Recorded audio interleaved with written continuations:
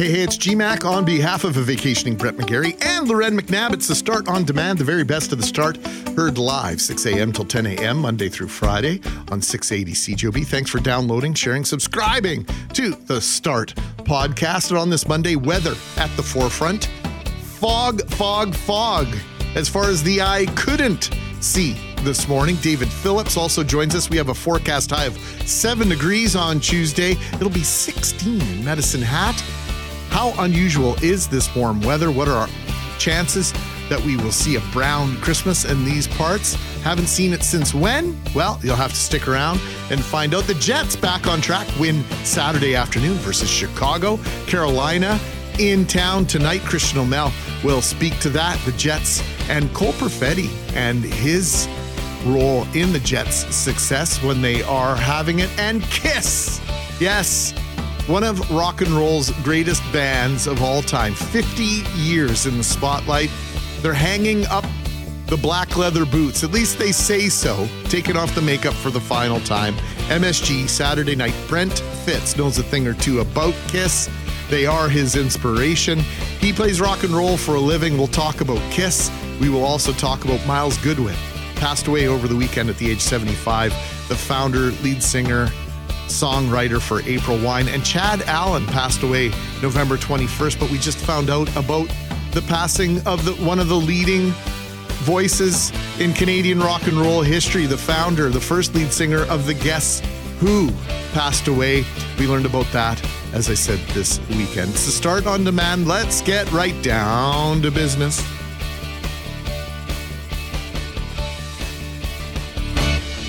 Good Monday morning. It's Mackling and McNabb. Megarry off for the next couple days. Trying to chew up that unused vacation before the sands of the hourglass dictate that they are unusable any longer. Loren, good morning to you. I want to say happy Monday, but I'm just going to say morning and Monday. Yes, that's about it. But I actually got up okay this morning. It was my drive in that I was immediately thrown by. Came outside, lots of frost, ice on the windshield, but it was so foggy.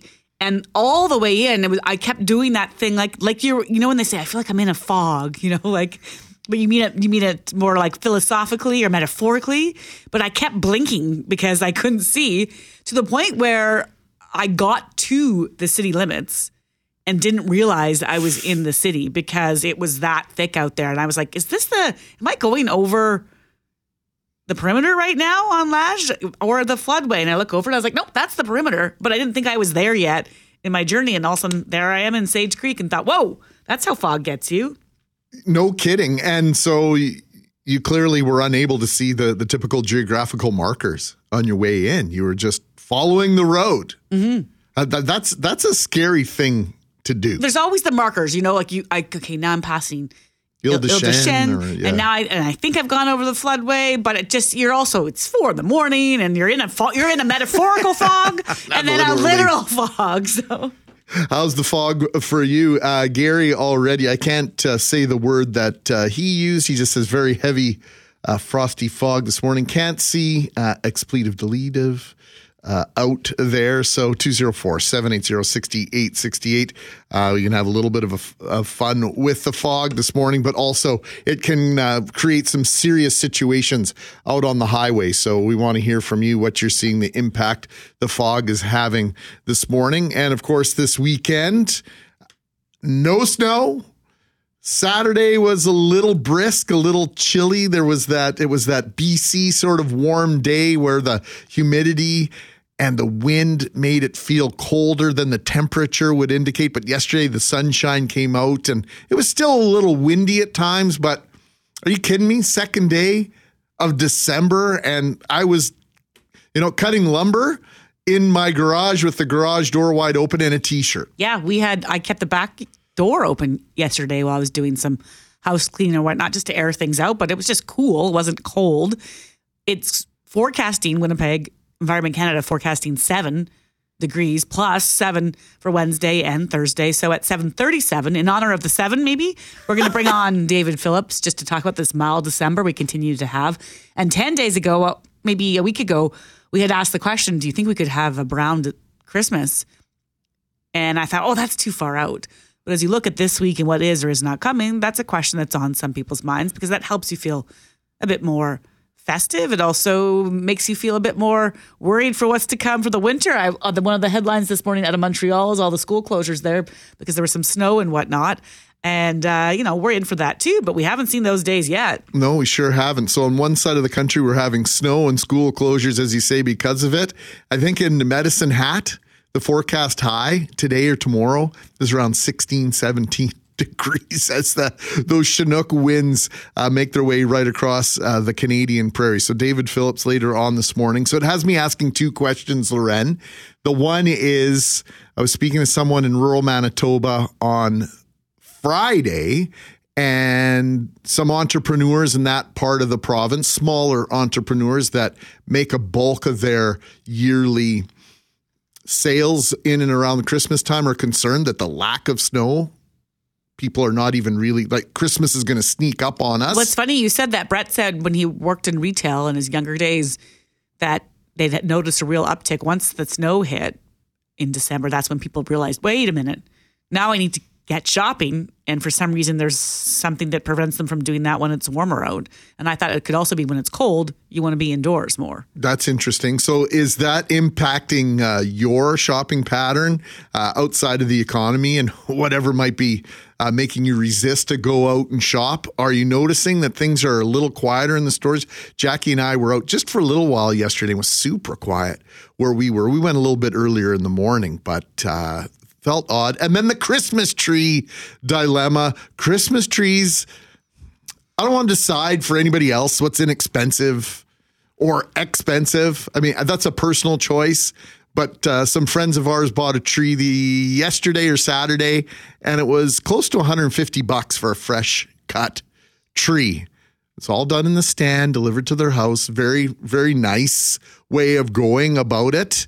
But I look at that and I go, for $300 or $400, maybe even less than that, depending on whether you can catch a sale, you can buy a real nice artificial tree. And so I'm curious if some people are at that tipping point where they're going, maybe this whole idea of X amount for a real tree, maybe it's time to consider, God forbid, depending on how you grew up, an artificial one. I just had that thought yesterday. We picked out our tree. It's in the house waiting for the leaves or, the branches to fall a bit before we decorate it. And it was $99 plus tax, so $112 or $14 or whatever it turned out to be in the end. That's the most we've ever paid. I get that things are on the rise. I get it takes like 7 years to get that tree to be the kind of tree you want to put in your house. There's all sorts of work that goes into that. But I had that thought for the first time. This doesn't make sense economically to be spending this amount of money year after year when I could just have an artificial. And weirdly, I have the artificial garland, hanging from the banister and over top the piano with the lights and the fake sprigs of berries. Yeah. And that doesn't bug me, but it would bug me if that's how my tree looked. 204-780-6868. If you made the transition from real to artificial, or maybe you went the other way, maybe you went from artificial to real, what was the deciding factor for you? It's 6:13. It's Monday morning. It's foggy as all can be out there. Let us know if that's impacting your drive in.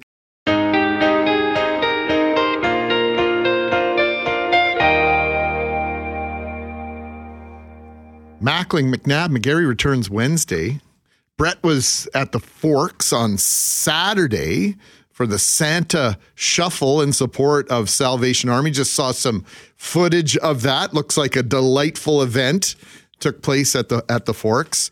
Our friends at Global News Morning with some pictures of that. So if you want to pop on your TV, turn down the volume, it would be our preference. Leave us on in the background and you can experience all the information, pictures included, with our friends at Global News Morning with, of course, Drew Stremick on the weather desk and our good friend Gabrielle Marchand on the anchor position. And Clay Young is back out creating mayhem and chaos in the streets of Winnipeg. Clayham, as we affectionately refer to it.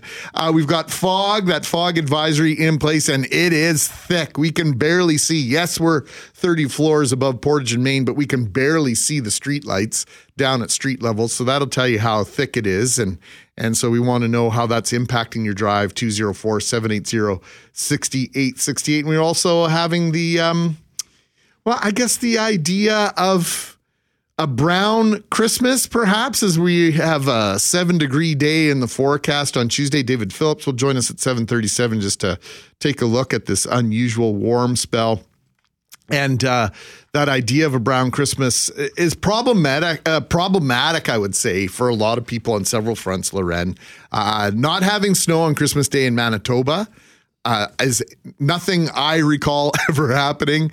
And of course, is a look to what's going on outside of the city in the agricultural world. So many of our friends and the economy is so dependent on a healthy agricultural sector. And to imagine no snow at this point right now is probably a little bothersome for some of those people. Sure. And there's also sorts of people who make plans to maybe do some skiing, or was the river trail going to freeze? And there's all sorts of things beyond agriculture that rely on the snow and the ice. And so we'll talk weather and then see what David Phillips has to say about the prospect. But Dan says, good morning. The current weather is reminding me of 2009. That year, I believe we received some snow on Christmas Eve, which was then followed by a mild winter with the snow being gone by the end of March. Dan says we can only hope. And there are people out there that are perfectly fine with what's going on. I'm in the boat that I want the snow. I don't even mind the cold, because the holidays, if you have time off, are a good chance to just hunker down and say, it's too cold right now. Let's just hang out, watch a show, start the fire, whatever. And that makes it nice. And it also makes it feel more seasonal in terms of the holiday season that you're in. And on the other side, I completely get that it's not sustainable and it could turn on a dime. By this time next week, we'll be lamenting we ever even talked about this. That's a really good point, Loren. And of course, winter activities are such a big part of Manitoba culture. Like you mentioned, cross-country skiing, downhill skiing, snowmobiling, all sorts of different things people love to do and live for in the winter, including skating outdoors. And then we're talking about Christmas trees.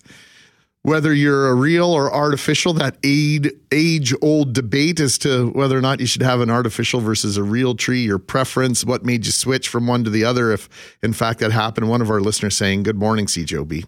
Artificial trees go in the dump. Real trees give animals homes and shelter. Animals, yes. Homes, shelter for many years before they're cut and shipped, and they are recycled. They're chipped and used for mulch. That's the way to go. That's very environmentally friendly. I get that. That's why that's part of the reason I like a real tree. I really, really do. Just the cost this year had me wondering, if I do that every single year for the next X number of years, economically, it makes more sense to go artificial. Tara says, after having a real tree for 56 years of my life, I'm now 57, I bought a beautiful artificial tree at my local MCC thrift store for $30. It's gorgeous, 7 feet tall, full branches. Still can't believe I made the change. Now I need to find something just to bring that real tree smell. Just go to a gas station. No, get one of those air not fresheners. It is. It's not. No? Okay. Pine Sol? Bucket of Pine Sol? I don't know. The pine-scented Pine Sol? Maybe. Just put a bucket of that in your corner. Just put a lid on it somewhat if you've got animals. Let us know where you stand on the Christmas tree debate. I think I've shared the fact that the year my dad decided enough was enough and that we were getting an artificial tree, my dad was halfway through putting it together. My mom nudged me and said, we're going to get a real tree. By the time we got back, the fake tree was back in the box, and I think my dad was halfway to the Kmart in Brandon to return it.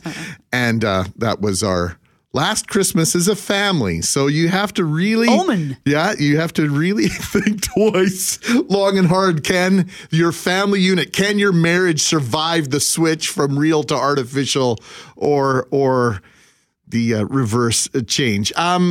This story caught my attention and it made me smile, Loren. And this is pretty cool. How many of us have literal dreams about winning the lottery? I know I do. What about when you check that ticket at the scanner kiosk thingy? Like I'm just, even as I'm putting the ticket underneath, I'm imagining that woohoo and a bunch of zeros in behind the number that I've won. I've never won, I don't think, any more than $2, at least since I won, I think maybe $100 on a scratch ticket years ago. But what's the first thing? The question. What's the first thing you would do with a substantial windfall? I'd like to think we'd have some fun. The boring side of me says I'd immediately go to the bank and pay off the mortgage.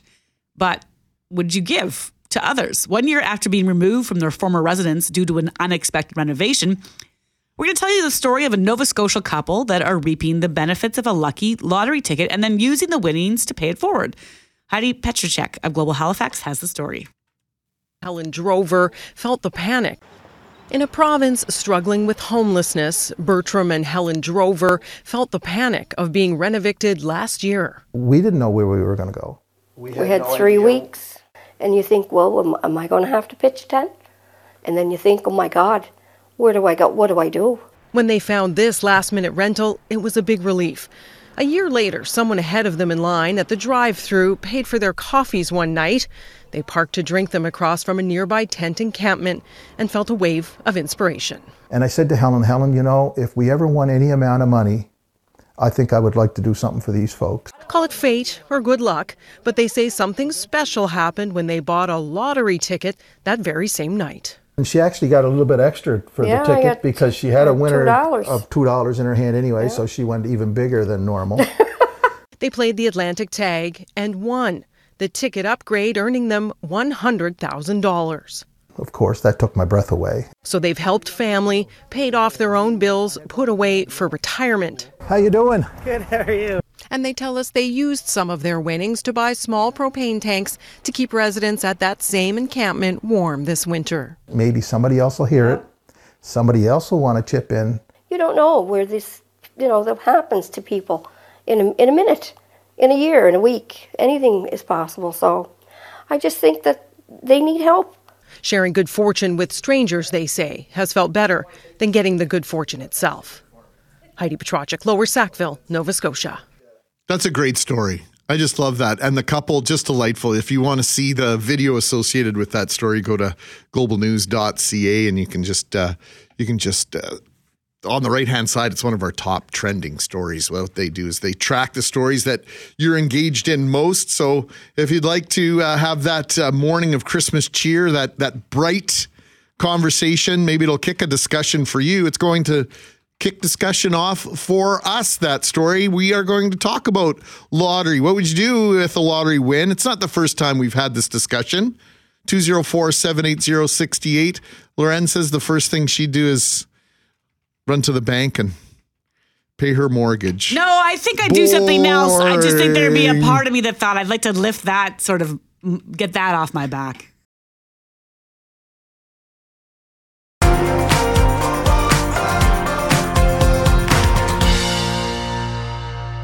Greg Mackling, Loren McNabb, Sarah McCarthy. We have 3 M's. We always have at least 2. We have 3 this morning. Brett Megarry returns on Wednesday. In Master Control, Jeffrey Forche. And returning to the morning crew, to the start crew, my pleasure to say good morning. Welcome back to Cam Poitras. Cam, good morning, my friend. Good morning, good morning, good morning. Great to see your lovely face. Have you ever thought about winning the lottery? And if so, what's the first thing you do? And are there qualifiers based on the amount of money? Yes. Yes. Of course. Of course. What I would do, the first thing I would do is I'd get all my family. We'd go on some big, crazy vacation. I'd pick some place somewhere, a little bit exotic, an interesting place. I don't know, Korea or something a place like that. And then I would just pay everyone's way.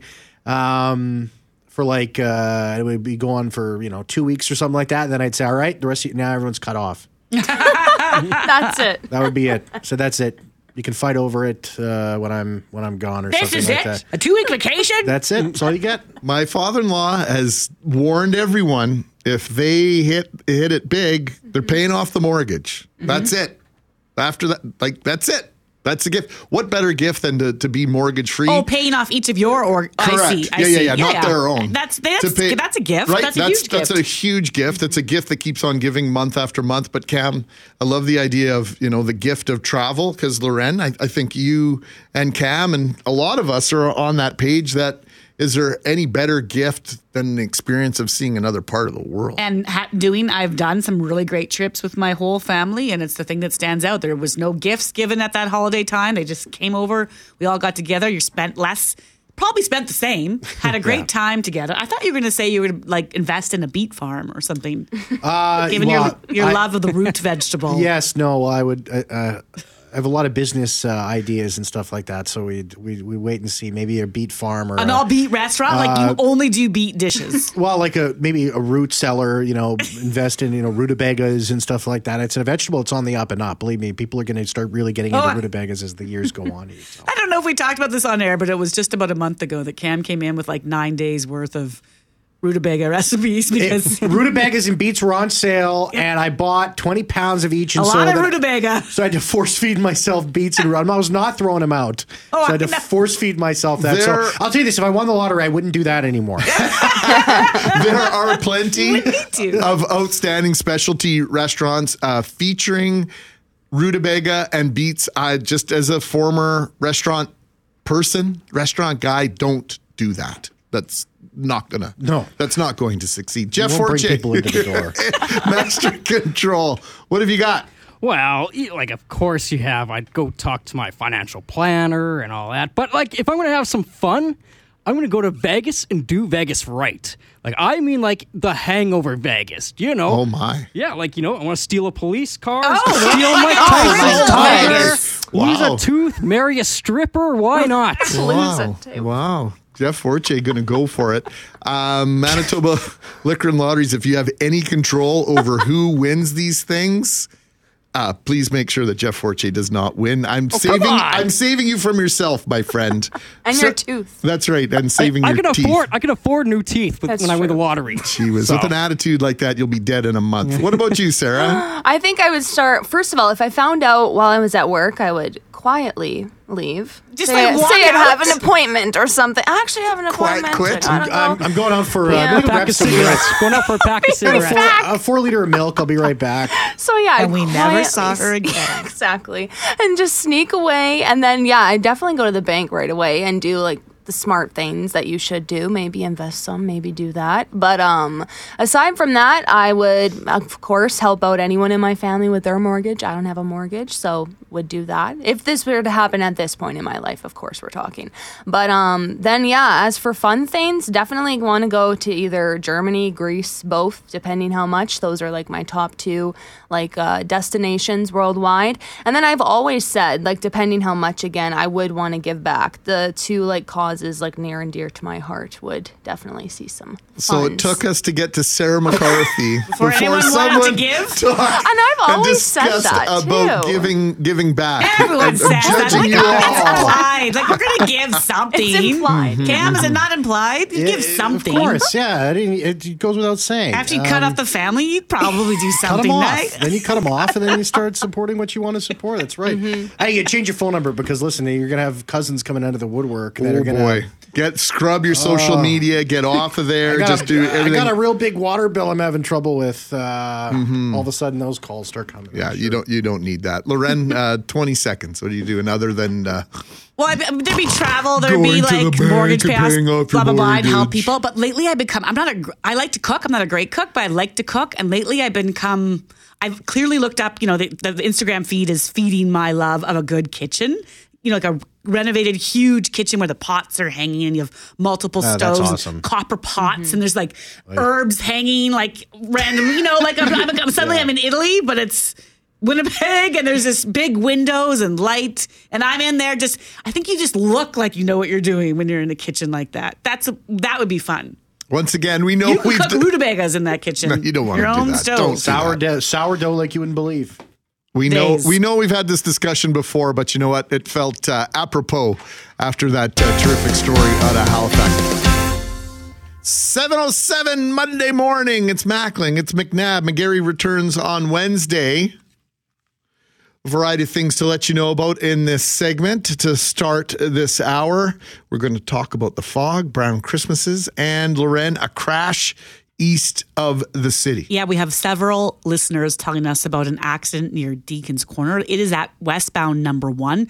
One of our listeners says it seems to have a couple other vehicles involved on the side, and there are people walking around out there on the highway, and it's very difficult to see them. So if we have more information on that crash, we will bring it to you. But yes, it's hard in any day when it's dark in the morning to see people on the highway or people who are not properly clothed with the bright colors. But in this fog, it'll be tremendously difficult, Greg. All right. So heads up, if that is part of your commute heading into the city from out east on Highway number 1, that crash near Deacon's Corner. We also have a show announcement, and Loren, concentrating, thinking, and I believe I have a premonition about what this show may be. Premonition is a good way to look at it because Ravine, the legend, continues. Saturday, March 23rd is when Ravine will be coming to Winnipeg. That show is at 8 p.m. at the Club Region Event Center. We have a pre-sale December 6th. The password for that will be funny. And then Thursday, December 7th is when it fully goes on sale via Ticketmaster. But we've got tickets to give away this morning.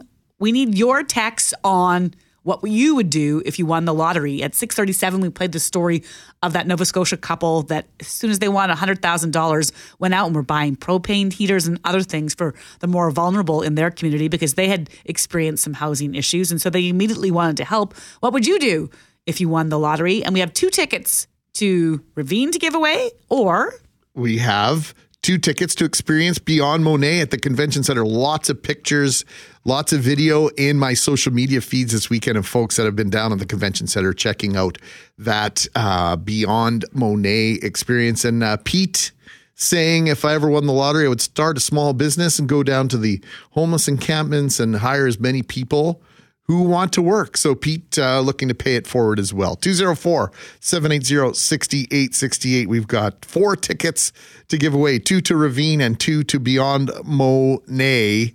And this morning, and probably while we were listening to Sarah McCarthy's Global News, Loren, you got an email, a new survey showing the popularity of premiers across the country. Well, just 2.5 months ago, Angus Reid put out a poll on premiers' approval in Canada. They do this, I think it's quarterly. And in September of this year, then Premier Heather Stephenson had 28% approval, tied with Ontario Premiers Doug Ford.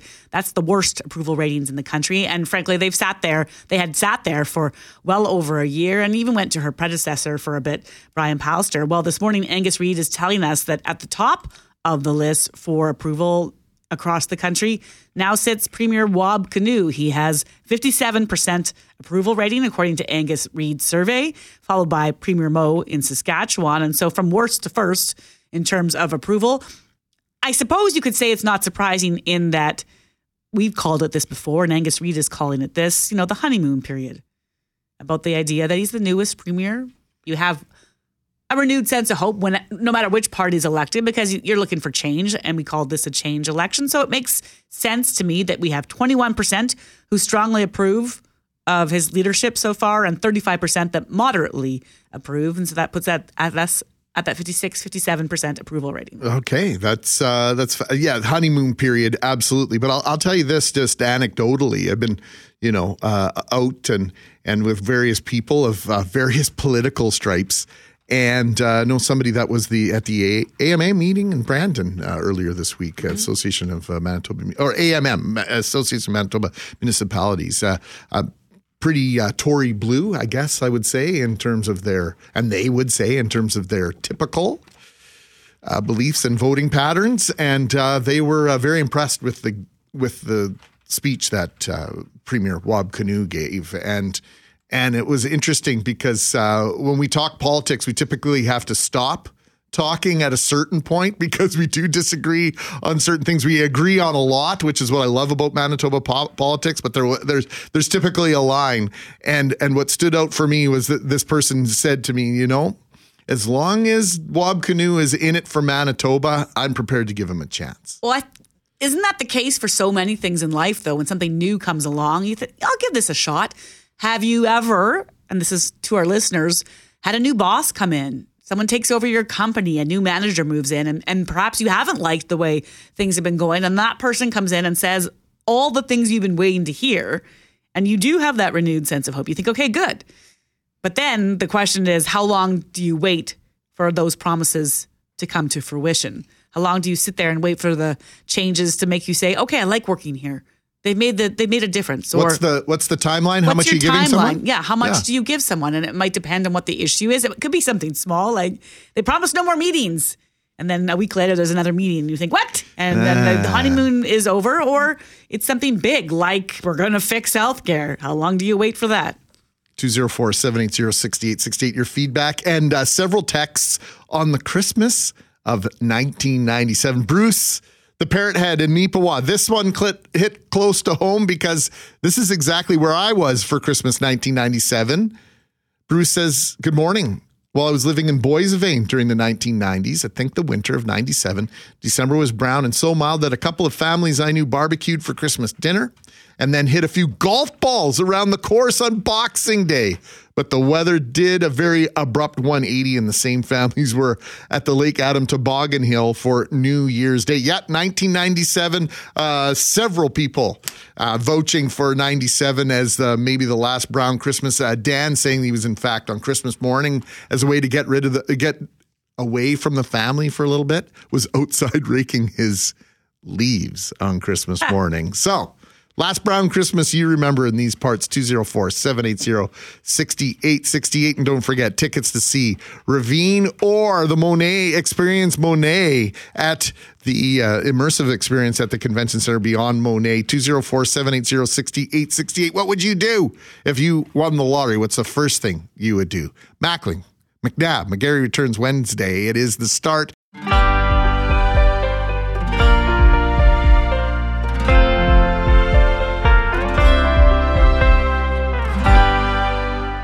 7:37. Mackling, McNabb, Megarry returns a Wednesday. Thanks for spending some time with us on this Monday morning. A little bit of chaos out on the streets and highways in southern Manitoba. Once again, want to remind you about that situation just east of the city, westbound on the Trans-Canada Highway as you make your way in from the east towards Deacon's Corner. We have that situation. We have a crash there. So keep your eyes open, get your headlights on, and don't forget your tail lights as well. It's about being seen as well as trying to see, as we have a different morning this morning. Loren, the weather is obviously one of the things we talk about most in Manitoba. It's an icebreaker. It's one of the things that you can discuss with anybody on the elevator, in the grocery store, waiting in line. You don't have to know people. I've always wondered what people in San Diego talk about because the weather is there. There's exactly the same about 10 out of 12 months of the year. I don't know what the icebreaker is there. But here in Manitoba, we all love to talk about the weather, what it's done, what it's doing, and what it's going to do. We bring on our friend David Phillips, senior climatologist with Environment Canada. Good morning, David. Hey, Loren, nice to be here. I can answer Greg's question. I spoke to a travel agent or a representative of California several years ago, and I said, what do people in California talk about? And he thought for a moment, and I said, well, do you talk about the weather? No, we don't have weather. We have climate. We don't have weather. And then he said, oh, traffic. We talk about the traffic. Of course. Oh, well, there you go. And David, we've been talking a bit about the traffic this morning because of this fog we're having. Yes. So before we get into some other things, I don't know if this is the right answer. I went to Google, but it could be wrong. It said December is actually the foggiest month. Is that true, or does it depend on where you live? Oh, Lauren, you got me there. I think it all depends. Now, for Winnipeg, it may be the foggiest, and I think there's what is really bringing this is some very moist air, but very light winds. You don't often get such light winds. I saw the winds this morning blowing at less than 10 kilometers per hour from the south.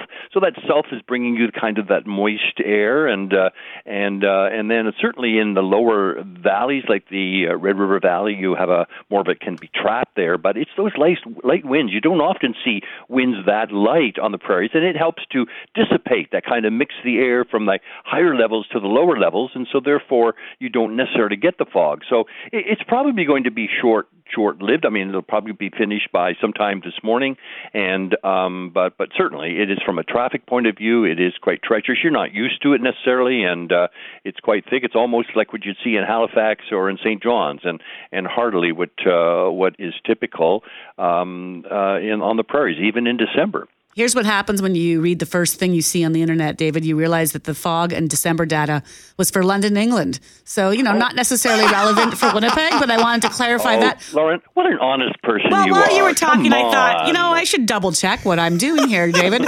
Okay, so let's get honest about the forecast coming. We're talking, We want to talk snow. We've been talking the lack of snow and the possibility of a brown Christmas in a second, but 7 degrees Wednesday, 6 degrees Thursday. This feels very unusual for this time of year.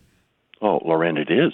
I mean, it's temperatures that are 14, 15 degrees warmer than normal. The average temperature come middle of the week should be a high of -8 and a low of -17, not a temperature of +7, +6, and then a low. That even really shocks me. I mean, to get a temperature which is above the freezing mark at any time during the day is a rarity. The normal, if you looked up those numbers, don't confuse London with Winnipeg, but if you look up those numbers for Winnipeg in December, there are no days where the temperature gets above the freezing mark, and yet we're going to see one, maybe two in a row. And even the number of days, the max temperature, I looked this up because I was really fascinated by the fact that the average number of days in December where you get a melting temperature, they would be on average, 30 years average, about 4 in the whole month. You've already had 3 in 3 days. Come on. I mean, this is absolutely quite something. And even, guys, when it cools off towards, say, next weekend and early next week, we see temperatures that are just seasonable. Sometimes when you get this kind of warm interlude, almost this heat wave, a prairie heat wave in December, then you're going to be punished because after that warm air leaves, that cold Arctic polar vortex Siberian air rushes down and punishes you with face-numbing wind chills. Well, no, we see kind of seasonable temperatures. So it's almost as if the cold air is just not around. And it's true. When you get a northerly air, there's no cold air to even tap from the north. We're seeing temperatures in the eastern Arctic and Nunavut are warmer than Toronto. So really, the north has just been on fire. I mean, and so you're getting a flood of Pacific air, which is very El Nino-like, and any time it draws in that cooler air from the north, it just comes down and it's rather mellow. So my sense is this is kind of what the personality of what we see December is going to be. I'm looking at the forecast. I used to live in Alberta, yes, David, so I'm familiar with Chinooks. I've traveled enough time back and forth. I've left Calgary at -30 and shown up in Medicine Hat and +5 or 6, but 16, 17 degrees for a forecast high yesterday, tomorrow for Medicine Hat. Is this a westerly flow then, or is it coming from the south? I'm guessing it's coming from the due west. Well, Greg, it is really that kind of entrained air from the Pacific. That's the driver, but it's drawing in some warm air from the south. And so that's why you're seeing, but forget about the Chinook in Alberta. This is like a Chinook in Winnipeg. I mean, come on, to go from temperatures so dramatic as you're going to see. So really this is quite unusual. And I looked at the number of days where you would have a temperature, say, below -20. By the end of this week, on average, you would have had 7 of those. You've had none. And last year at this time, guys, you had temperatures as low as -33. So, my gosh, this is absolutely, what a shock a year makes, where you're wondering about, are we going to get a white Christmas? Come on. There's a 100% chance, a 99% chance of a white Christmas in Winnipeg from year after year after year. But that's the probability, David, 99%? It is. We've had only, in records that we've looked at from, say, 1955. There was one, I think, in 1937. There was also a green Christmas, brown Christmas in 1997. People remembered that. They remembered that they golfed on that particular day in Winnipeg. I mean, come on. People were just shocked by that. But there's only been 1 year in the last, say, 65 years where you've only had, a green Christmas. So I think it's like death, taxes, and a white Christmas. Christmas are the thing in Winnipeg. But this year, I mean, I would dare say, bet a lot of loonies on the fact that there will be a white Christmas. There's a lot of time to go from now until Christmas morning. And last Christmas, you had about 12 centimeters sitting on the ground. You even had a few snow flurries in the air, which kind of was the perfect Christmas card look. So my sense, I would always bet on the fact that Winnipeg will be a white Christmas. I think it's just there's too much time. If this was like 2 days away, I would say, well, clearly it's not going to be. But this is like three weeks or 2.5 weeks to go, and my sense is that it will be a white Christmas. Death, taxes, a white Christmas in Manitoba, and an absolutely delightful conversation. 4 things that are guaranteed in Manitoba when David Phillips joins us. David, if we don't speak with you before, have a wonderful Christmas and a holiday season for the ages with your family. If we do speak with you before, it's because it's plus 10, the forecast high for Christmas Day, or we're going to have one of those famous Manitoba holiday blizzards, one or the other. And I hope that means we don't need to speak with you if you will take that in the manner in which it's intended. Greg, I do. Thank you for those kind words. And you're right. I'm a guy that it's only when a big black cloud hangs over everybody that they'll call me. So if I don't hear from you, I'll know everything is wonderful. Speaking of which, David, I know you were doing a couple other interviews this morning. Was it because of the snow in Montreal or the warmth in Alberta? Or well, it's the atmospheric river in Vancouver and in Regina. It was the same thing you're talking about. Is hey, where's winter? The polar vortex is missing in action. All right, David, thanks again and have a wonderful day. David Phillips, senior climatologist at Environment Canada, one of our friends here. And that Christmas of 97, lots of people sending their text messages. And also we want your text messages on what you would do if you won the lottery. We've got some great texts to share with you on that. We want to give you tickets to see Experience Monet, Beyond Monet at the Convention Center. And also we have tickets to the show we announced just about 47 minutes ago. That is the fact that Ravine is returning to Winnipeg. We'll take a pause, traffic, weather, and your text messages, some really good ones from Bunny. She's really thought about what she's going to do with her lottery winnings. We'll share that with you next.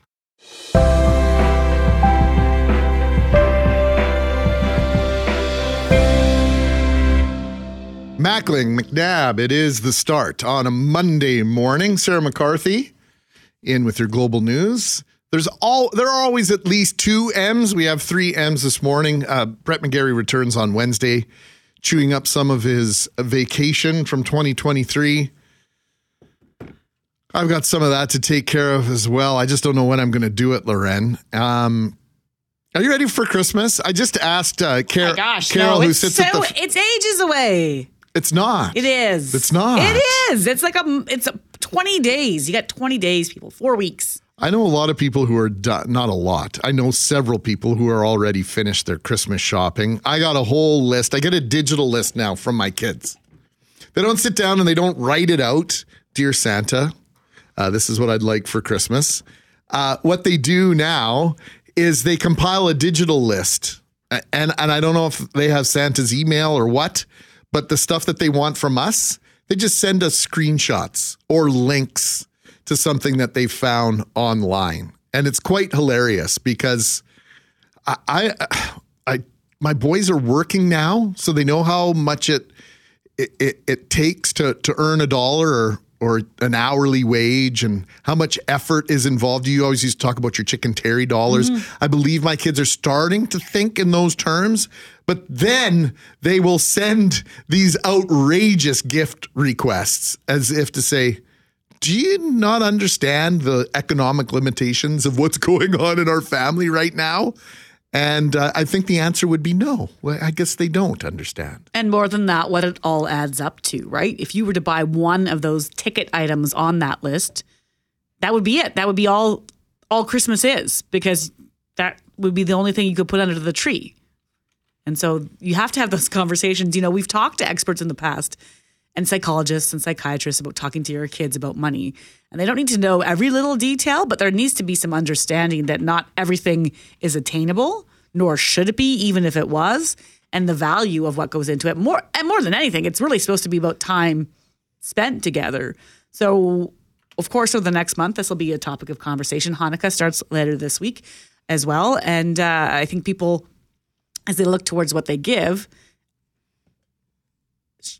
should stop less about what they'll receive. And that's such a hard thing to do at this time of year because it is all about that excitement of opening everything up. And sharing is one of the conversations we're having this morning. We have tickets to see Ravine, The Next Generation, and also we have tickets to give away to Beyond Monet. That's happening at the Convention Center. And we're asking about the lottery, and so many of you are focusing on the giving, and I absolutely love this part of it. And Rose says this: if I won a lottery, I would build a recreation place for children and young adults who have very high needs. Autism.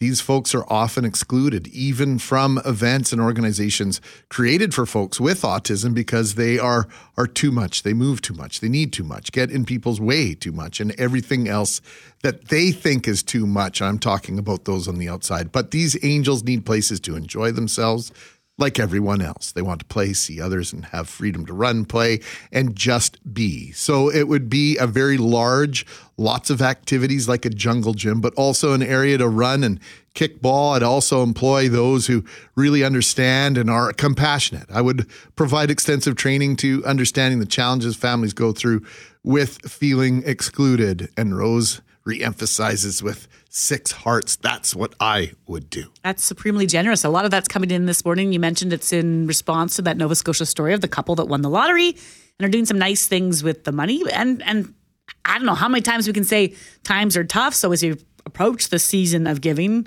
what you have to give charitably versus what you have to give in terms of presents, it becomes hard to divide up those dollars. And Kat was saying with her kids' Christmas list, there's a $200 limit and not a penny more. So in these economic times, you might be considering your purchasing habits and purchasing decisions might be shifting. And so fashion is one place. My boys like the Nike shoes and the licensed jerseys and all this sort of stuff. But fast fashion is something that might be seeing a resurgence, Loren, if experts are correct in their prediction. We're talking about brands like Zara, H&M. Shein is an online fashion website that is also launching in the States in terms of stores, and it's known for inexpensive on-trend clothing. It can ship out to you in the matter of days. And a lot of people out there would have perhaps said, maybe in my youth, I would have bought those things when dollars were tighter. But as you get older, you're thinking about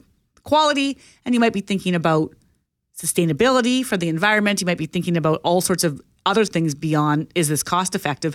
A headline at globalnews.ca, fast fashion or sustainable holiday shopping, which will you choose?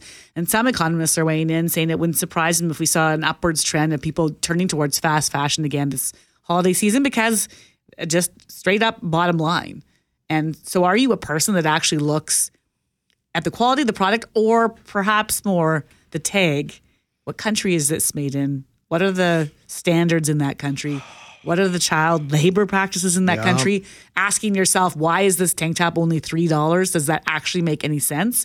Because I'm one that's all for the deal. But at some point, do you stop and say, but why is this so cheap? And when your dollars are tight, you kind of put away the morale and ethics of it all. Because. Well, let's take a look. Even with the carbon tax conversation, there's some people who are for it and are going, you know what? Maybe it's time to reset that conversation. We're going to have the holiday, the tax holiday from gasoline. I know a lot of people who believe that tax forces people to make decisions about how they transport themselves and others. And they're going, yeah, but you know what? Right now, I could really use that tax break. So where is that line for you? Join the conversation.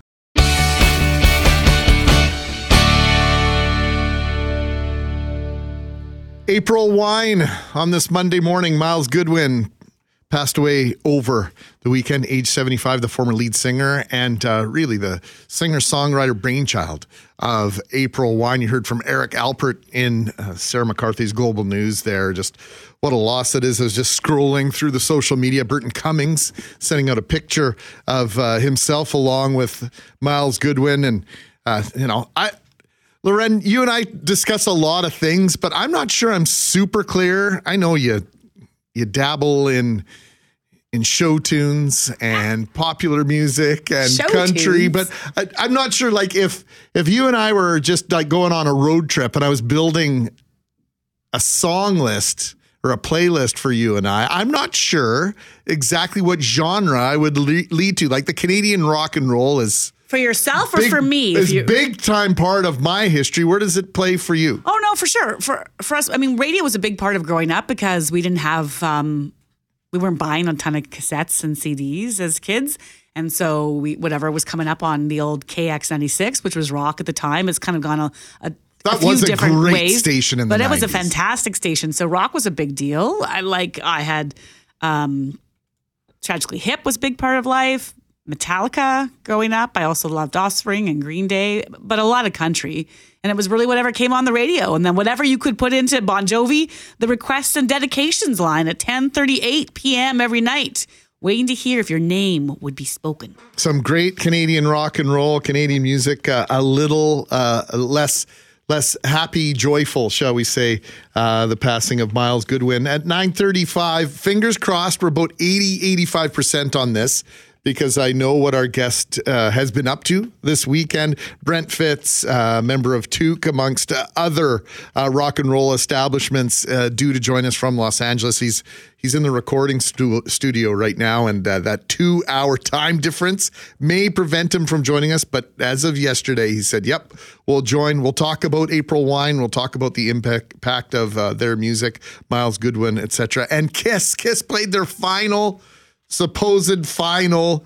They did a farewell tour back in the early 2000s. I think they've done 2 or 3 farewell tours. One of our colleagues just said out in the hallway, she was at the farewell tour 25 years ago. Right, exactly. So take it for what it's worth, but supposedly, and it was on pay-per-view, lots of rave reviews for Kiss, their impact on rock and roll later on this morning. But we start this hour in the sports department. The Winnipeg Jets wind up a 4-game homestand with a visit from Carolina Hurricanes tonight at Canada Life Centre. We should remind you that it is an earlier than usual opening face-off tonight. That's for national television, 6:30 versus the normal 7 o'clock on the weeknights. Our coverage gets underway at 4:30 with pregame coverage. Quarterback by Ross Levitan, by the way, for Kelly Moore. Over the last several days, did a fantastic job over the weekend, Ross. The Jets got back into the win column with a 3-1 win over Chicago Saturday afternoon in downtown Winnipeg. Kirishevin is off wing, stops up into the corner, put it into the slot for Murphy. Murphy tried to go back door for Bedard, broken up nicely by DeMello now for Ehlers. Lead pass, partial break, Barron moves in, shoots, scores!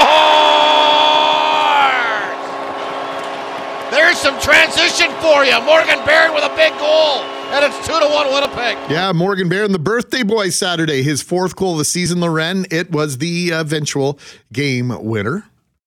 And we won that game, which was awesome to see. But the number of people I know who went to see Bedard and really enjoyed the show that he put on, you might have come out feeling like you won for your team, but you also won because you got to see that absolute phenom play. So Christian O'Mell is the host of the 680 CJOB Sports Show and joins us now for more. Good morning, Christian.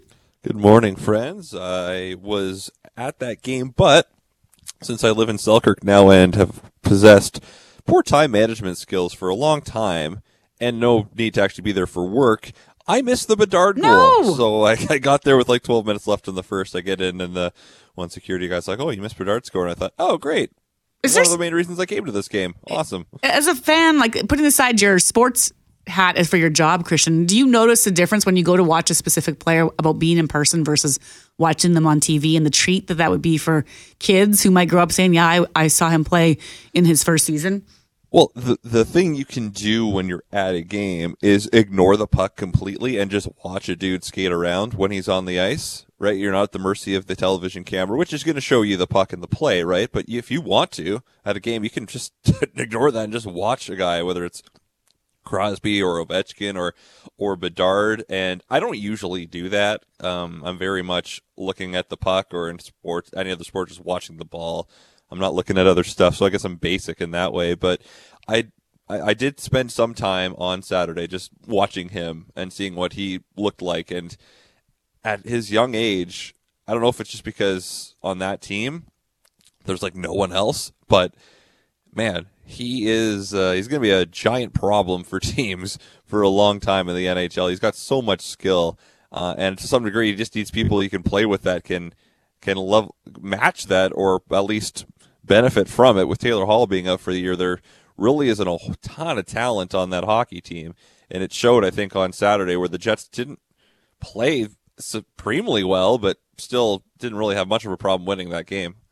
Yeah, Bedard with his 11th goal of the season, first shot of the game on Connor Hellebuck. And, I have to, the Jets found their way to a win Saturday. Christian, I'm not sure your impressions on how they played. That's following 3 straight losses last week. But were the Jets playing poorly? I think there was just a little bit of poor puck management for a lot of that hockey game on Saturday. And offensively over this stretch, right, you can point to moments where they just haven't really had much going for them, right? They got shut out by Dallas. They scored just once against the Oilers and kind of tried to sit on it. And then it was just a lot of disconnection, I thought, with the puck against the Blackhawks. You look at the goals they scored. They get a great power play goal with Gabriel Velarde makes a great move to set up Mark Scheifele. The Morgan Barron goal was nice for him, but should have been stopped. It was just 5-hole, and the Perfetti goal, no one's stopping that. A great deflection is impossible to stop. But I just think the Jets were turning the puck over a lot. There was just their dynamism was definitely better in previous games than I think we saw against the Blackhawks. They just got away with it a bit more. I don't know if it's just a matter of teams go through patches where they're not crisp, right? Over the course of an 82-game season, there will be moments, right? They were, I think, 9-2-1 without Rick Bowness. Like, they were on a heater, and it's a coincidence that he comes back and they've been losing more than winning. It's not like, oh, the Bowness is back, they're bad. No, that's not what it is. But I just think that right now they're just not as sharp, and that is having an impact on their offensive game. And also, let's also remember who they played in these losses. Nashville was riding a 4-game win streak at the time. Dallas is playing very well. And Edmonton's also on a win streak and starting to find its game. So part of it is the Jets dipped a bit. Part of it is they're playing teams that are pretty good, or at least playing very well right now. All right. I got to ask you, asked last week, I think it was Jim, about the play of a player that some had some concerns about coming into the season. His talent is unquestionable. He has 9 goals, second most on the team. I'm talking about Cole Perfetti. Your take on number 91 and how he just seems to have all come together for him in this early part of 2023, unless I'm missing something. No, you're not missing anything. He's having a great season so far. He's playing very solid defensive hockey, but he has found his touch goal scoring wise, and I think we've seen confidence in him at the NHL level that he knows he can play at this level now. And I think it took a little bit to start the season because he was at center. He was asked to take on that elevated role, and then they put him on the wing, and he's really flourished. And I think what we've seen is he's healthy. Again, he knows that he can play at this level. We saw the confidence he had playing with the same players over and over again because he got moved around a lot his first couple seasons in the lineup, and then playing a lot with Nemestikov and Ehlers. Now he's playing with Velarde and Iafallo, at least for now, but the guy has a lot of talent. He was a 10th overall pick. We know he's got a high ceiling, and we're seeing that now. And I think we can't overlook the confidence that is given to a player when you tell him you're on the number 1 power play unit because we think your game's that good. He comes in on that number 1 power play unit. He's picked up points on that unit, but I think it's really helped his overall game to say, hey, you're a big part of this team. We know you can do it. And he's gone on and proven it. And now he's becoming a giant offensive part of this team, and a huge reason why they've been able to move on without the likes of Pierre-Luc Dubois, Blake Wheeler, because they needed young players like him to step up, and he absolutely has in that top 6. Christian O'Mell, host of the 680 CJOB Sports Show, part of our Jets coverage team, obviously a critical part of that team. Christian, enjoy the game tonight. Have a good broadcast, and we'll catch up with you soon. The former host of a rock radio show on 91.3 FM Blue Water Radio in Hanover, Ontario, where I used April Wine a lot. Oh! As a 16-year-old, not really knowing what I was doing, but knowing that is some strong CanCon right there. It's very strong in the CanCon. Thanks, that Christian. And patio lanterns, I'm guessing, would be. Have a good day, guys. Jets flying the 48, by the way, their alternate jersey this season, one of 3 times they will wear that jersey tonight. Once again, opening face-off just after 6:30 tonight. Our pregame coverage gets underway at 4:30 on your radio home of the Winnipeg Jets. And don't forget, Jets at noon. Cam Poitras back on the show with Jim Toth today. We'll take a pause. It's 8:48. We have to take a peek at your forecast. We have to take a look at traffic. And once again, don't forget, if you are east of the city and trying to come into the city on Trans-Canada Highway, that is closed for about a 3-kilometer stretch just before Highway 2, or PR, if I'm being grammatically correct, PR 207. It's Mackling. It's McNabb. Megarry returns Wednesday.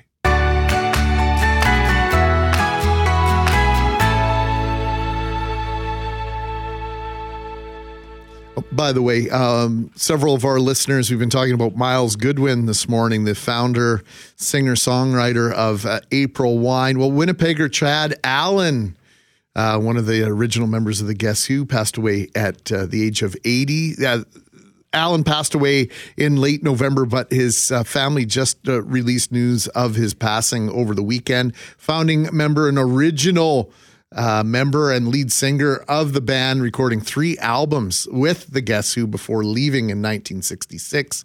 Chad Allen has been identified as one of Canada's music pioneers and was given the Order of Manitoba in 2015 for his contributions to the Canadian music industry. Of course, the Guess Who, one of the great parts of Manitoba culture, history, and the music scene right across the country.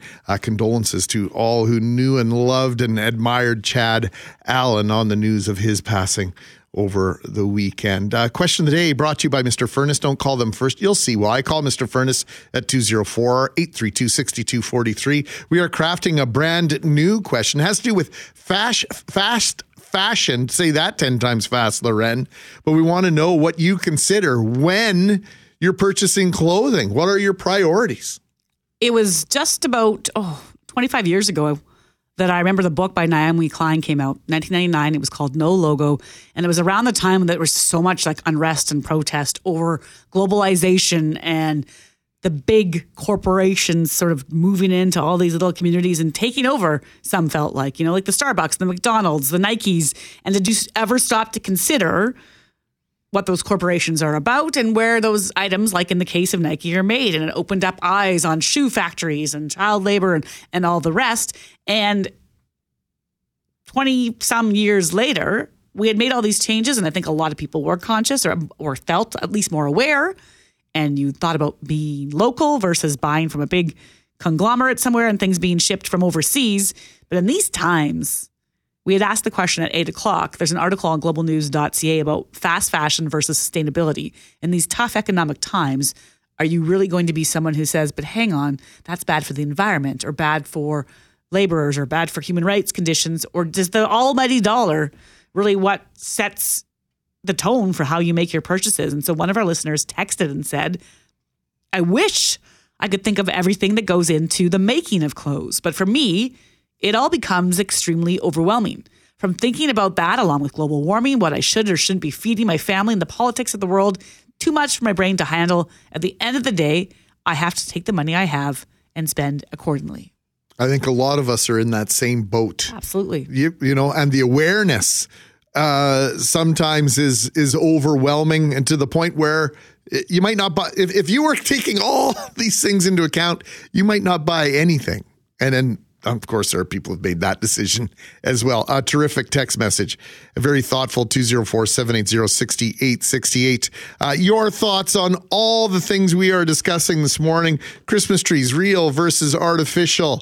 What would you do if you won the lottery? I think we might have an email in my inbox that could be our winner this morning, but we'll debate. You still have time. Get in on the opportunity to see Ravine, the Next Generation, or to check out Monet and all its grandeur beyond Monet at the Convention Center. That music means it's time for Sarah McCarthy to slide into the Global News booth and deliver global news at the top of the hour. It's Mackling McNabb. It is the start. Brett returns on Wednesday.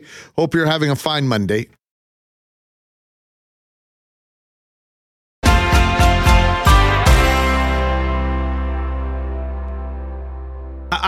We don't have official word from Manitoba Highways on this, but one of our listeners saying that one of the lanes westbound on a Trans-Canada Highway between PR 207 and just a location 3 kilometers east of PR 207 now open. Like I say, we do not have that confirmed from Manitoba Highways, but if you've made your way through there and you can do so safely and can confirm that for us, we would appreciate it. Not that we don't trust our first texter, but we like to get multiple people letting us know that that's the situation. 204-780-6868. Hands-free, safe as can be, please and thank you. We'll take a peek at your forecast now. Fog advisory remains in place for central Manitoba, the Red River Valley, and the Interlake regions. That includes the city of Winnipeg. It's pea soup, as they say, out there in most of those areas. That fog will clear later. Mix of sun and cloud, high of -3. Tonight, mainly cloudy. Fog once again in the overnight and early morning hours. The high, -2, or pardon me, the low, -2. Cloudy tomorrow and a high of -2. Sunshine Wednesday and a high of 7 degrees. It is -6 outside 680 CJOB. Tickets to see Ravine, The Next Generation, and Beyond Monet tickets up for grabs. We're asking you about lottery winnings. What would you do if you won the lottery? The first things you do that come to mind. Mackling McNabb with you. Megarry returns on Wednesday.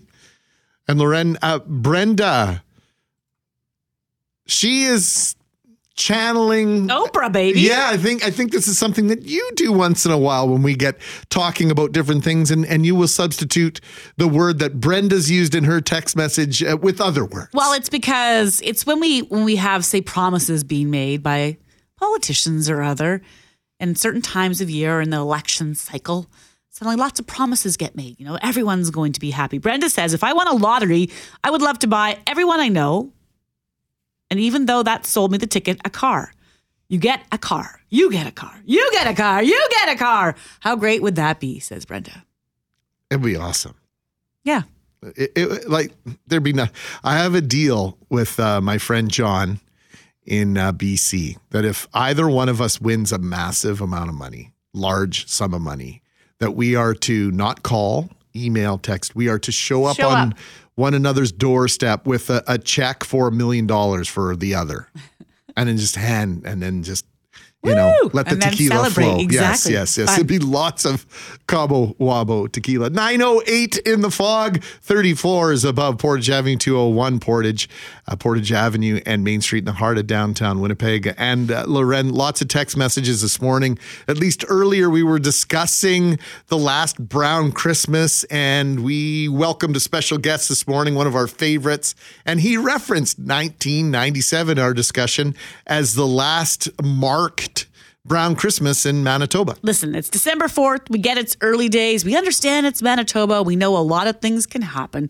But we spoke to senior climatologist David Phillips at 7:37 about the forecast and snow or lack thereof, because 7 degrees is the forecast for Wednesday, 6 degrees forecast for Thursday.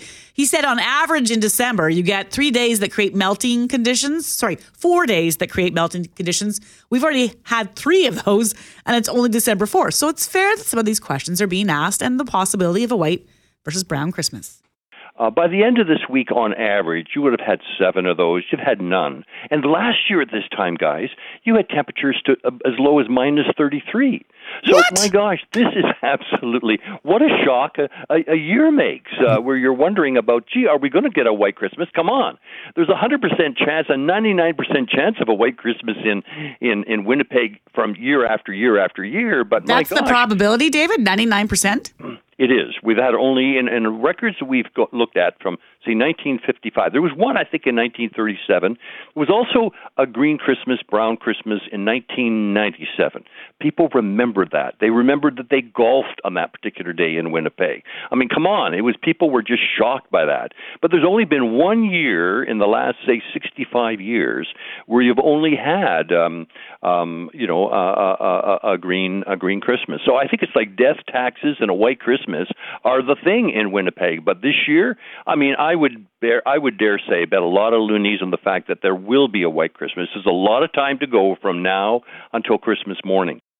So I think off the top there, David was talking about the fact that by this time, most winters, we've already had 7 days in the minus 20 area. Now, I didn't ask him if that was high or low, but the point is if the temperature at any point in the day touches minus 20, that's cold. We haven't seen that yet. And yet, as I was grabbing my coffee at 4 a.m. this morning, the woman handing to me, I said, oh, sorry, because I couldn't get my hand out far enough. She's like, it's okay. It's just so cold. And I thought, oh, lady, you're going to be in trouble if this is what we're thinking now. But it's all relative. I understand. Yeah, I think it's because at that time of day when you're inside and you're feeling the warmth, every time that window opens, it would feel cold. No question about it. 9/11 coming up to 9/12. Would you be okay with a brown Christmas? 204-780-6868. We had one of our listeners earlier this morning, I think it was Dan, said that in 1997, after opening gifts, he went out to rake his leaves and then reminded us that, that reprieve from winter was short-lived. By New Year's, we had a couple of feet of snow on the ground. Temperatures had plunged.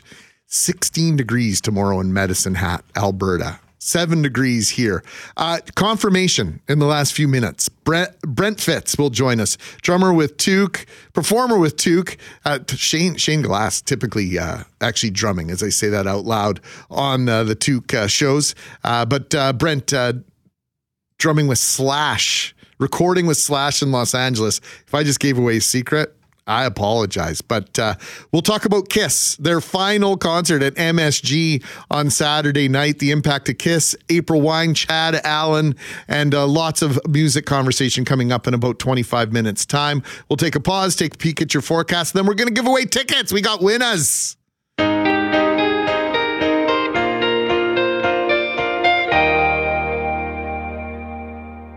I love it loud, too. I grew up loving it loud, and it was because of this band, I think almost exclusively, that I fell in love with rock and roll. I've been a member of the Kiss Army since I was 6 years old. And two of the greatest entertainers of all time say they have played their final live concert as the characters they created 50 years ago as a part of Kiss.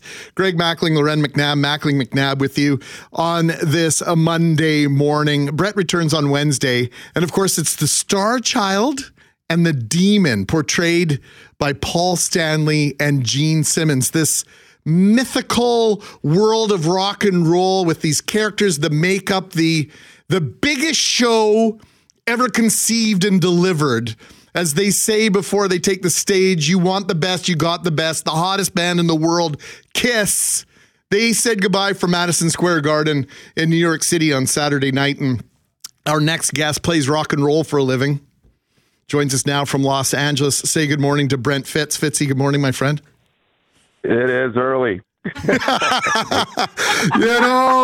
had the back and forth yesterday, and I felt bad for asking. Even when you're sort of, when I know you're going out for a coffee, I know you were working hard yesterday, so thanks for doing this. But I had to speak to you today because the impact Kiss has had on your life and your love of music, I think it's a conversation worth having. So I thank you immensely for doing this morning, Brent. Talk about Kiss and their impact on rock and roll, period, but your love of music and that need, that want to perform. Well, and, the way you had introed it, Greg, I heard you say all the things about what the band meant to you and how long you've been a Kiss fan and member of the Kiss Army. That's me. You and I are the same. From Winnipeg, St. James, grew up. I discovered that band in the, mid-70s as a kid. And the music, the great catchy songs, the superhero-like costumes and the imagery and all that power of influence. I'm in LA today because of that band. So I have to say my career and everything I built on my love for music and what I'm doing today, many years later, being a Kiss fan all these years, I thank that band every day for that. So it's a little bit bittersweet when they say we're not touring anymore, as Kiss says, that was our last show in New York. And, I guess I can say that, I was not in New York because I was busy working here.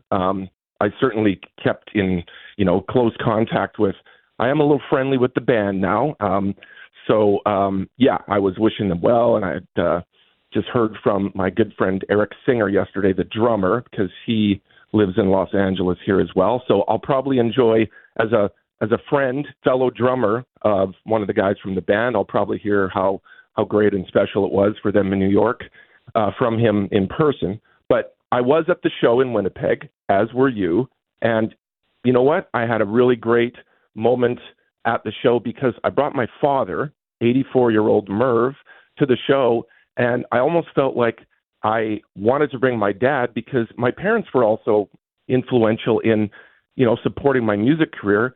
And because of my parents, in a way, too, I found love for Kiss. So I sort of brought my dad down to celebrate. This is the band that got me, where I am as a musician, thanks to you guys. So a lot of special moments in the last couple of weeks for me personally, thanks to Kiss.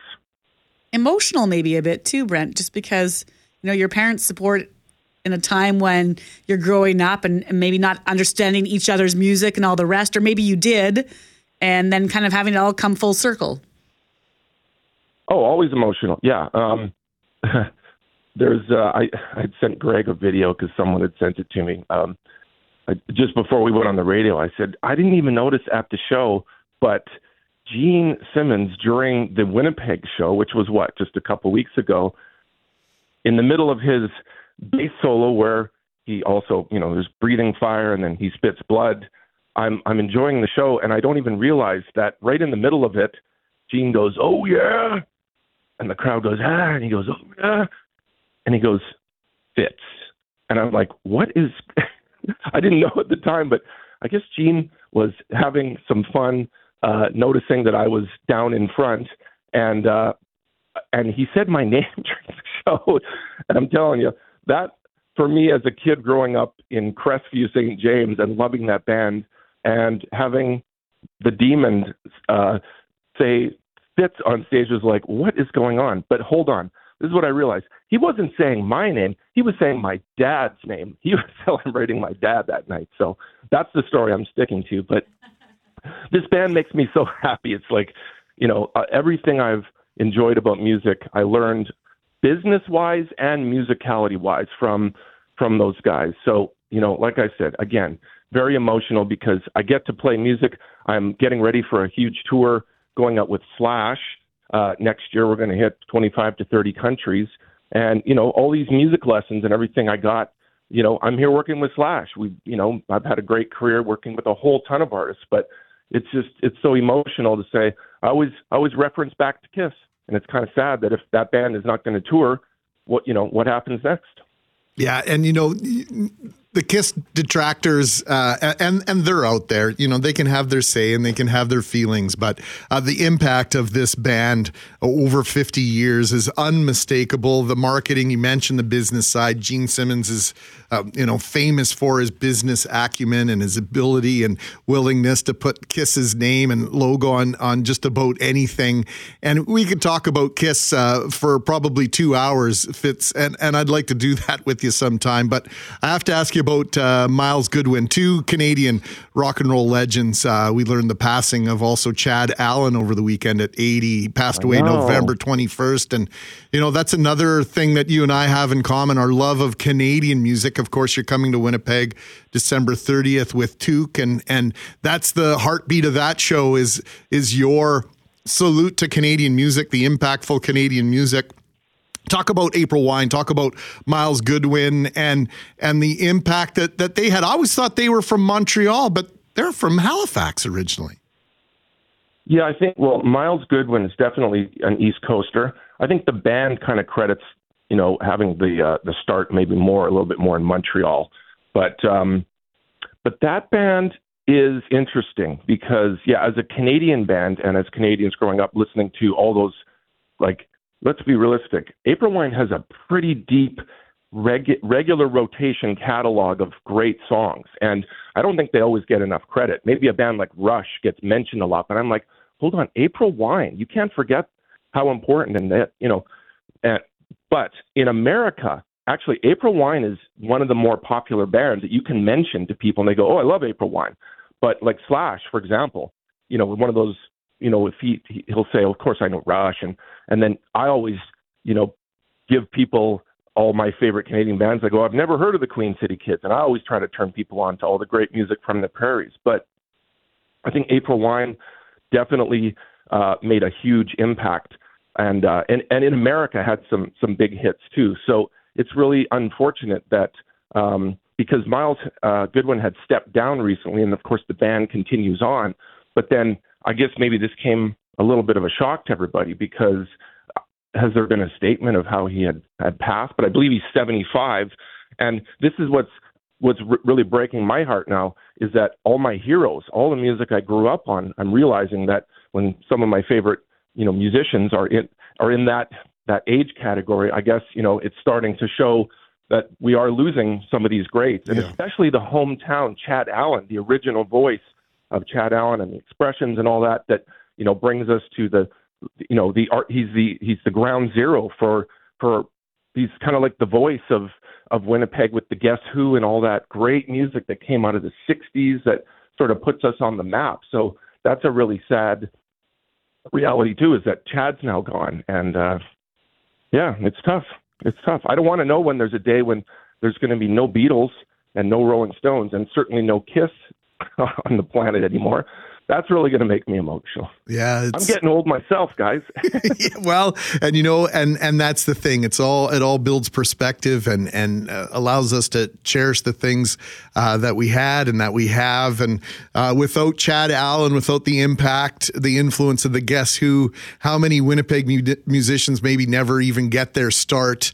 And then you move into the era of Kiss and the accessibility and the learning to drum to Destroyer and to emulate all those different things, searching costume shops for the blood so that you could do all the things that Gene did. The list goes on and on. Fitzy, thanks for this. And once again, I know you had a late night and an early morning to talk about this, but your perspective was, in my mind, almost second to none. And we appreciate you immensely. Can't wait to see you later on this month back home. I'll see you back home for our Toque show, and we'll continue our celebrating of great music, Kiss, and all things Canadian. All right. Brent Fitz, one of the good guys in rock and roll. Can you imagine that, Loren? You take your dad to the place really sort of that it all began. Like that's what got you going, and they give a shout out to your dad or you or both or whomever it is. I was just looking at the age of, say, Gene Simmons, 74 years old. Like those stage shows require a lot of cardio, moving back and forth. Your vocals have to be as strong as your diaphragm and lungs and heart and all the rest. So I can see how the live can be challenging at the same time. Oh, and Paul still sounded great. Paul Stanley still looks great.